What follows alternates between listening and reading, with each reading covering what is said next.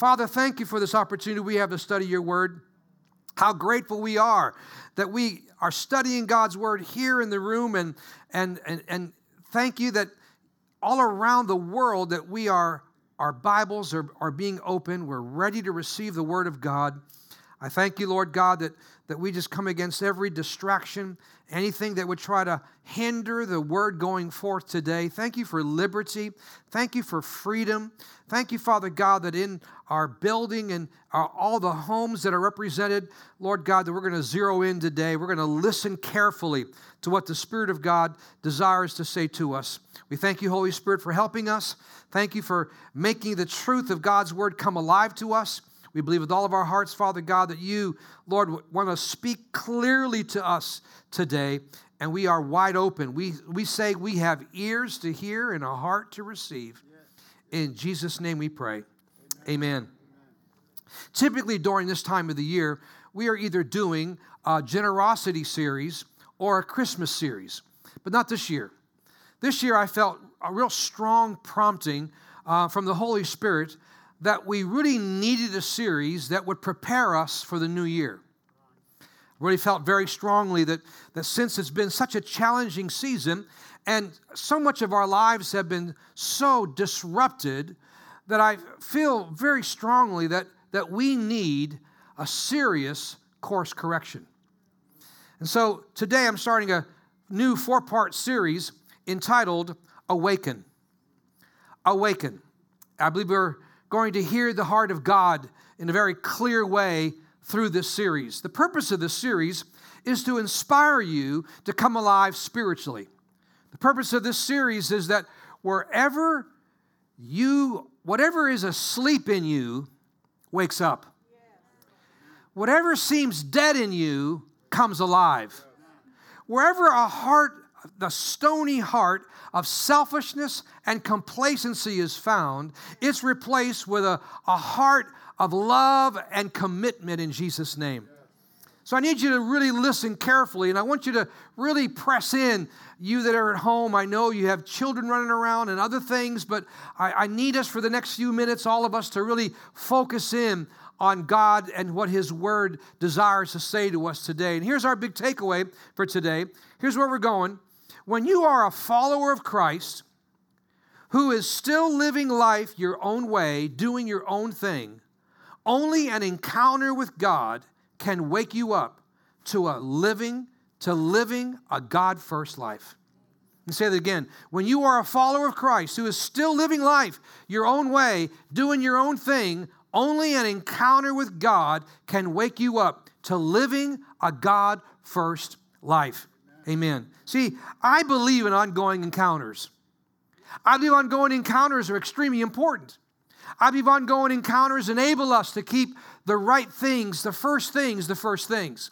I really believe these ongoing encounters keep our relationship with God and others strong.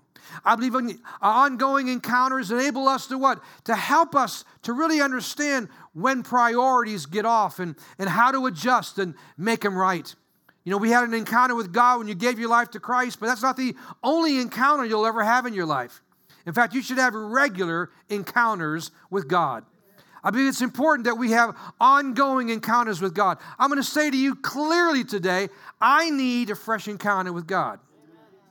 I'm going to say to you today, you need a fresh encounter with God. I don't have to think twice about that. I know you do. I know you in the room and you watching church at home. We need fresh encounters with God. What does it mean to awaken? Well, let's define it. To awake. All right, where's the definition for awake? There we go. He needs to wake up, yes. Awaken, to rouse from sleep, to wake up, to become suddenly aware of something. To rouse from sleep, to wake up, to become suddenly aware of something. Wow. So if you're taking notes, I know many of you are note takers, to rouse from sleep, to wake up, to become suddenly aware of something. Many of us need an alarm clock to wake up in the morning. I won't see a show of hands, but many of us do. And typically throughout the week, I don't need a wake-up call. Depending on what time I go to bed, I'm usually up around 5:30 or so. But there is a time when I do set my alarm on my phone, and that's usually on Sunday morning because I get up so early. So I set my alarm, and when I set my alarm goes off, I turn it off, I turn on the light, and I get out of bed, right? When my alarm goes off, I get up, listen, because it went off for a reason. Think about that. But there are other people that are chronic snooze button people. Amen. Some of you might, I won't, again, raise the hands, right? You kind of like a pre-game warm-up, right? Before you actually wake up. You need that snooze button. And here's the thing about a snooze button. The snooze button is the more you press the snooze button, the more often you press the snooze button, you really are ignoring the real reason why you have an alarm. Right? For you, when the alarm goes off, it's just a reminder to say, hey, press the snooze button because I get to roll over and sleep for another 5 minutes. So that's a reminder for you, it's time to go back to sleep. But understanding something, that snooze button going off means that there's a reason why the alarm goes off. It goes off because it's what? It's time to wake up, right? It's time to wake up. It's not time to go back to sleep. There's a specific reason why the alarm goes off. Again, awaken means to arouse from sleep, to wake up, to become suddenly aware of something. Now here's what I believe. I believe this season has been so difficult and overwhelming that it's actually been easier for you to keep pressing the snooze button and roll over and go back to sleep. And I know it's consuming and way too much drama that we're dealing with today, but I believe many of us, because of the season we find ourselves in, it's just been easier to kind of fall asleep through this season. I know others of you, you look awake, but you're actually sleepwalking. You look like, you act like you are awake, but you're really in your own little reality. I remember one time, Jay was around 10 years old, and Verna will remember this. He comes into our room very alarmed. The house is on fire. The house is on fire. The house is on fire. And I said, Jay, the house is not on fire. Go back to bed. No, Dad, I don't understand. The house is on fire. The house is on fire. This went on for a few minutes, Jay. The house is not on fire. You need to go back to bed. Of course, we realized he was sleepwalking. He sounded like he was awake. His eyes were open. He was talking. And I said, Jay, you need to go back to bed. So he dejectedly goes back to bed and says, the house is on fire and nobody cares. Now, what's interesting is he looked like he was awake. He was talking. His eyes were open, but he was sleepwalking. I hear the Spirit of the Lord sounding an alarm this morning. I hear an alarm being sounded, and I hear the Spirit of God saying, it's time for the church to wake up. It's time for the church to wake up from their slumber because we don't want to be missing and sleeping through our day of visitation. I believe God wants to speak to us so clearly. I believe God wants to move by His Spirit.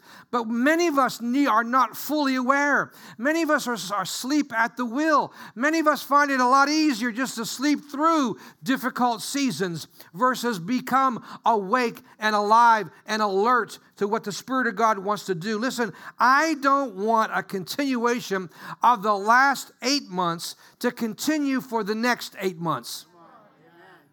Am I in the right room? Right? I don't want that. Please, I do believe that 2021, there'll be plenty of drama. There'll be plenty of opportunity. There'll be plenty of noise. I don't doubt that in the least. But if we're truthful in this season, we've allowed our fire to be put out. We've been so distracted by all the drama and all the noise around us that we've given more attention to all of our distractions than our relationship with God. I had to finally I'm a news guy. I had to finally limit drastically my news watching. Anybody else had to do the same thing?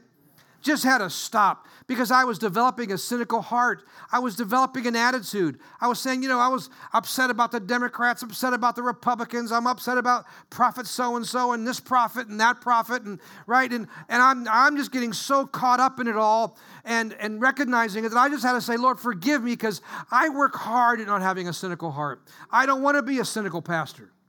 I don't want to be a cynical Christian. And so I asked the Lord, forgive me. I felt like I was drifting into this cynical place, and I didn't like it, and I had to get out of it. And many of you might be in that same place, and we have to realize that is not a healthy place for us to be. It puts us to sleep to hearing the voice of God. It puts us to sleep to hear the alarms on the inside of us that are sounding loud and clear. Amen. And we need to know that this relationship with God means so much more than all the surrounding noise around us. Does anybody in the room bear witness with what I'm saying this morning? Amen.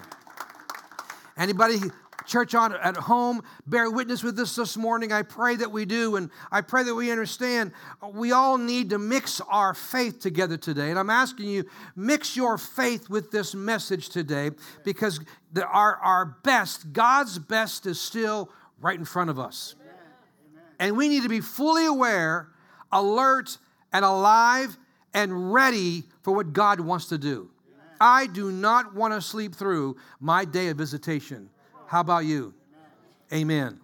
See, the greatest enemy to a spiritual awakening is spiritual complacency. It's the greatest enemy. Now, the verse that really started me off on this journey of this next 4 weeks is found in Romans 13:11. This is what came first in my heart. And Romans 13:11 says, do this, knowing that it is a critical time. Would you agree? That it's a critical time, so this applies to all of us. It is already the hour for you to awaken from your sleep of spiritual complacency. For our salvation is nearer to us now than when we first believed in Christ. Wow. That's so important. Already, it's a critical time. The hour for you to awaken from your sleep of spiritual complacency. See, every single day we step into our future, we're getting that much closer to the return of the Lord, aren't we? Amen. It's closer today than it has ever been before. See, the word complacency means smugness, a feeling of content, self-satisfaction. Listen, especially when unaware of upcoming danger and trouble. See, complacency, the warning system is dulled. The warning system of what God wants to do and what the enemy is trying to do. And while I'm no longer listening so much to the news, I'm still declaring that I believe that God desires to reveal all the hidden things that need to be revealed. All the dark areas, all the evil that's taking place, all the antichrist spirit that is no doubt at work trying to destroy God's work. There's no doubt about it. But you see, complacency is a nonchalant, lazy attitude. It's a whatever attitude. Oh, come on, Pastor. It doesn't take all that to be a Christian. And we have this attitude, and we become unaware of upcoming danger and trouble.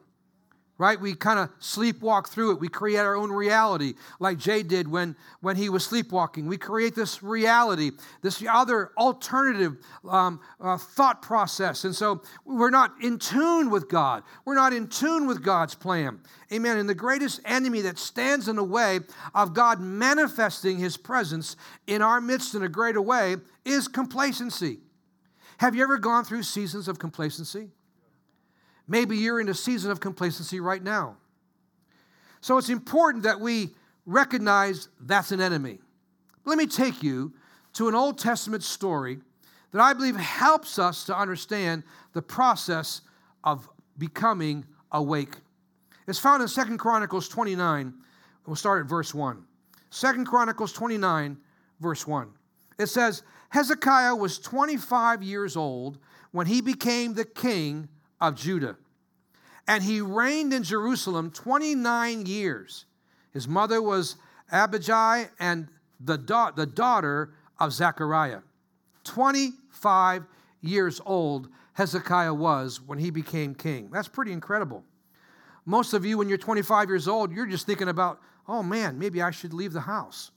Or maybe I should move out. Here, Hezekiah was the king of a nation. Talking about pressure. Talking about all the eyes are on him. Verse 2. He did what was pleasing in the Lord's sight, just as his ancestor David had done. So, if you understand the story and the context, Hezekiah's dad was not a very good dad, and he was a terrible king. He was an evil king. He did not do what was right in the sight of God. But Hezekiah, his son, was different. Because he was different, there was something about him that had a heart after God. There was something about him that was very different than what he was raised around. And here's my first point this morning. Number one, where you come from and where you are do not have to define who you become. Let's just take out that R right there. It doesn't belong there. Where you come from and where you are do not have to define who you become. Amen. So you're not bound to what you've inherited. You're not limited to your past experiences. See, the good news is you have the ability in God to forge a new path. Amen. To create a new destiny for you and your family. Even though his father was a terrible king and he, thank God, could break the chain, and obviously did, to create a brand new legacy. There was this awakening that happened in him, and he was inspired to live his life in a different way, producing very different results. So it doesn't matter what you're going through. It doesn't matter where you've come from. It doesn't matter the challenges that have caused you to be the person that you are today. I'm so grateful that even though your life has not been what you'd like it to be, I know God has a better way. God knows how to create a better way for you and create a new path like he did for Hezekiah. Hezekiah was not limited to the way his father was raised or what his father did or the evil that his father contributed to. But thank God, Hezekiah was different. Verse 3 says this. In the very first month of the first year of his reign, Hezekiah reopened the doors of the temple of the Lord and repaired them. Say it again. In the very first month of the year of his reign, Hezekiah reopened the doors of the temple of the Lord and repaired them. He was only a king for 1 month, but Hezekiah's first significant act as a king was to reopen the temple and fix the doors and reestablish that which was important to his nation. That's so important today. It means to be my second point. And the second point is this today. The path to change starts with something you abandon. The path to change starts with something you abandon. For the nation of Israel, you have to understand the significance of the temple. Let me give you a little background. From when God called Abram, who would eventually become Abraham, out from his land to a chosen land, to the children of Israel who were in slavery in Egypt for over 400 years, to Moses leading them out of Egypt through the wilderness, and then to Joshua leading them to the promised land. Listen, the children of Israel had no permanent place to worship. Every place was a temporary place. Every place was a tent of worship that they put up and would take down as they would move around. Then the time of the judges and kings arose, and then came David's son Solomon, who created and built the temple of God in the center of the nation. The temple was so sacred because it finally was a place of permanence. And it said to the world all around them, we are unashamedly worshiping the one true God. But generation after generation forgot what it was like to be a nomad, what it was like to have no permanent place of worship. And they forgot about the sacred gift that this temple was, that God was with them and that his presence was a constant beacon of hope and forgiveness. They began to stray further and further away from God's presence to eventually, because of neglect, we find the condition of the temple now in total disarray. So much so the doors of the temple are shut. They are broken. They are decrepit. There is no worship taking place in the temple, and that's how far the nation had wandered. As that nation wandered, we understand that we too as a nation, we too as a people have wandered from our roots and from what we know God has done for us. Amen?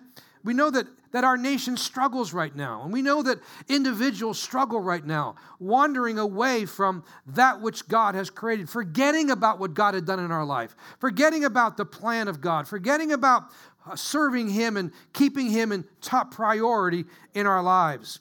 Again, the path to change starts with something you abandon. Now think about this. The path to change is not usually something that we have a new revelation that we need. When you know change is necessary in your life, most likely you already know what you need to do, right? When we drift away, when we fall asleep, when we start making wrong choices, man, we know what we need to do, what we need to go back to doing. Often we just need to be reminded, to be called back to the thing that we have abandoned and forsaken. So Hezekiah goes back to the first thing he does, and he starts with the temple of God, the symbol of the presence of God, the symbol of where we worship God, where we honor God, and where we get back to Him as our number one focus and priority. And a great place of starting our awakening this morning is by opening the doors of our heart. Opening the doors of our heart that maybe have been shut and closed off. Open the doors of our heart that we've allowed circumstances and people and offense and crazy seasons of our life and things that aren't nearly going as you planned for them to go this year. And so what happens oftentimes is we close the heart of our heart's door. We say, I don't want to be open any longer to something, and we close ourselves off. And the story continues in verses 4 and 5, and it reads like this. He summoned the priests and the Levites to meet him at the courtyard east of the temple.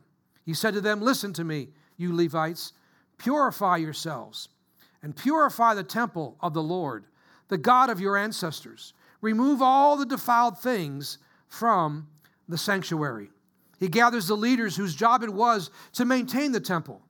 The ones whose job it was to stand in the gap on behalf of the people, the ones who are supposed to be the gatekeepers of the truth and worship, and even they had fallen asleep and have abandoned their responsibilities. And he gathers them together, and he says we need to start with ourselves. We need to start here first, that we, the leaders, need to consecrate ourselves first back to God. And you see that word consecrate is an important word in the process of being awakened. Consecrate means to set apart for God's use.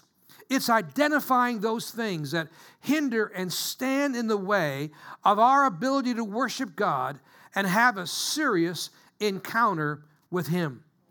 So he's saying to the leaders, he's saying to those that represented the temple, it's time to set yourself apart again. It's time to consecrate yourself and purify your hearts and stand in that place of worship and have a fresh encounter with God. And here's my third point for this morning. Number 3, God moves when His followers get serious about their sin. God moves when His followers get serious about their sin. It's about to get real in this place. Say a big amen anyways. Come on, somebody. I know as followers of Christ, it's easy to become self-righteous and point out and judge other people's sin. When the truth be told, you need to learn how to mind your own business and judge your own sin. Right? So easy for us to point fingers. It's so easy for us to judge somebody else, and we don't walk in their shoes. We don't know their heart. We don't know what's going on in their lives. We are clueless about certain things about their life, and so we got to be careful that we understand that followers get serious about their sin, about my sin, about your sin, and not pointing the fingers at somebody else because of their sin.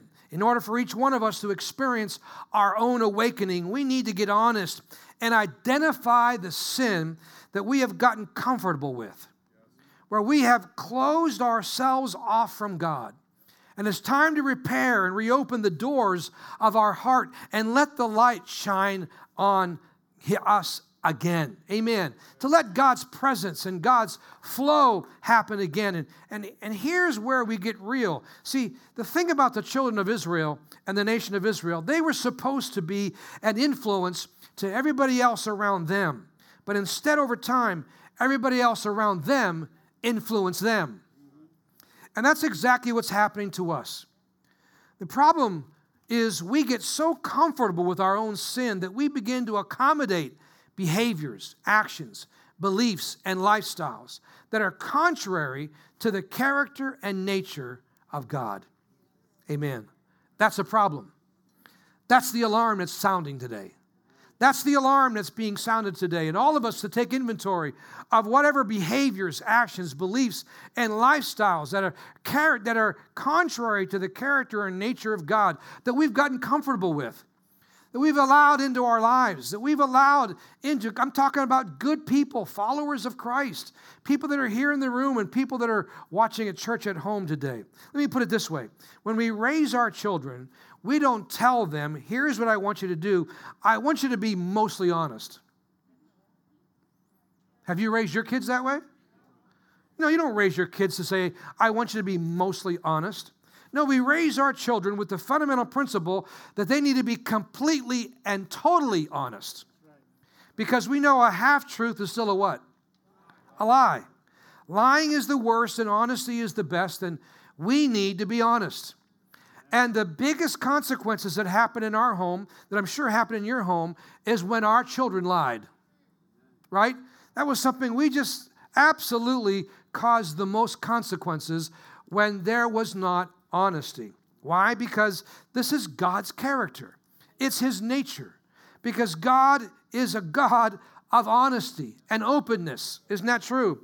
29 verse 6 says this, our ancestors were unfaithful, Hezekiah said, and did what was evil in the sight of the Lord our God. They abandoned the Lord and His dwelling place. They turned their backs on Him. Wow. Here Hezekiah is talking about their parents, the parents of those that are in the temple, the parents of those that are around, and they talked about how they turned from God. And he wasn't necessarily blaming them. In fact, most likely that was not their intention. It was not what they started out to do. It was not what they started off to do evil in the sight of God and to cause the trouble to be where there is. And here's what I know about sin. Sin always takes you farther than you wanted to go and cost you more than you thought you would pay. That's the insidious nature of sin. It really is. And if you've been alive any length of time, you understand this principle. And you understand because many of us have found ourselves in situations and circumstances, and we've asked ourselves, how in the world did I get here? Ever say that? Ever that cross your mind? Because you can begin to give place to sin in small ways, and it seemed like it's no big deal, but you begin to make a small compromise here and open the door here and not know the right difference between right and wrong. And I'm sure as the nation and Hezekiah and the generation before him didn't say, wouldn't it be great? Let us just abandon and forsaken God, and let's just ruin everything that we've worked so hard for. I don't think that was their statement. No one says, I want to derail, screw up, and mess up my life. Wouldn't that be awesome? Nobody thinks that way, right? Nobody starts out that way. It's the insidious nature of sin. Sin always takes you farther than you wanted to go and costs you more than you thought you would pay. If you want to make things right in your heart, if you want to make things right in your home, if you want to make things right in your marriage, if you want to make things right in your finances, this is the time to hear the alarm. This is the time, I'm telling you as your pastor, the Spirit of God is wooing us. The Spirit of God is saying, come on, let's clean up our act. Come on, let's recognize this. Let's ask God to forgive us. Let's understand that there's issues in our lives, that we need forgiveness, that we don't need sin to continually bombard and stand in the way of what God wants to do in our lives. Amen. And I believe with all my heart that when we are open to God and honest before God, man, thank God He is a God that forgives. Aren't you glad today? He's a forgiving God. He's a loving God. He's a God that knows how to help us start fresh and new as we become awake. James 4:8 tells us what to do in order to be awakened. James 4:8 says, come close to God, and God will come close to you. What I love about this verse is it's a promise. It's a promise. I love it. Didn't say, come close to God and I'll consider whether or not I should come close to you. It doesn't say come close to God and He'll pencil you in if He's not too busy. It doesn't say that, does it? No, it's a promise. If you'll come close to God, He will in turn take a step towards you. That's the good news about God we serve. This is a call of righteousness this morning. It's a call that we hear the alarm today to wake up, to come alive. Amen. To recognize that we need His hand upon our lives. And the whole verse says this, James 4:8 says, come close to God and God will come close to you. Wash your hands, you sinners. Purify your hearts, for your loyalty is divided between God and the world. Wow. Other translation says you are double-minded. So what's it saying? Saying, come on, church. It's time for us to wash our hands. It's time to purify and consecrate our hearts. It's time to stop living between two worlds.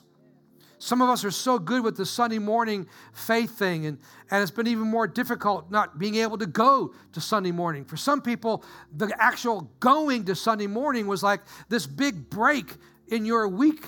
And those of us that have not been in church for a long time, or maybe not even watching online any longer, there's not that something in the first part of your week that says, hey, let's get our act together here. Let's make the adjustment. And so we're going from week to week to week without that. And that Sunday morning faith, but Monday through Saturday, man, our life was so much different. James is writing to church folks here, by the way. He's talking to people who are followers of Christ.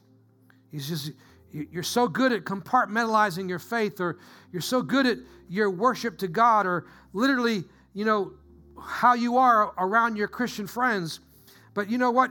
It's literally like you're double-minded. It's like you have two personalities, he's saying. You have one personality when you're around your Christian friends, and one personality when you're activating your faith, but you have a whole nother personality when you're living outside with others and not being who God wants you to be, and the life of compromise and sin.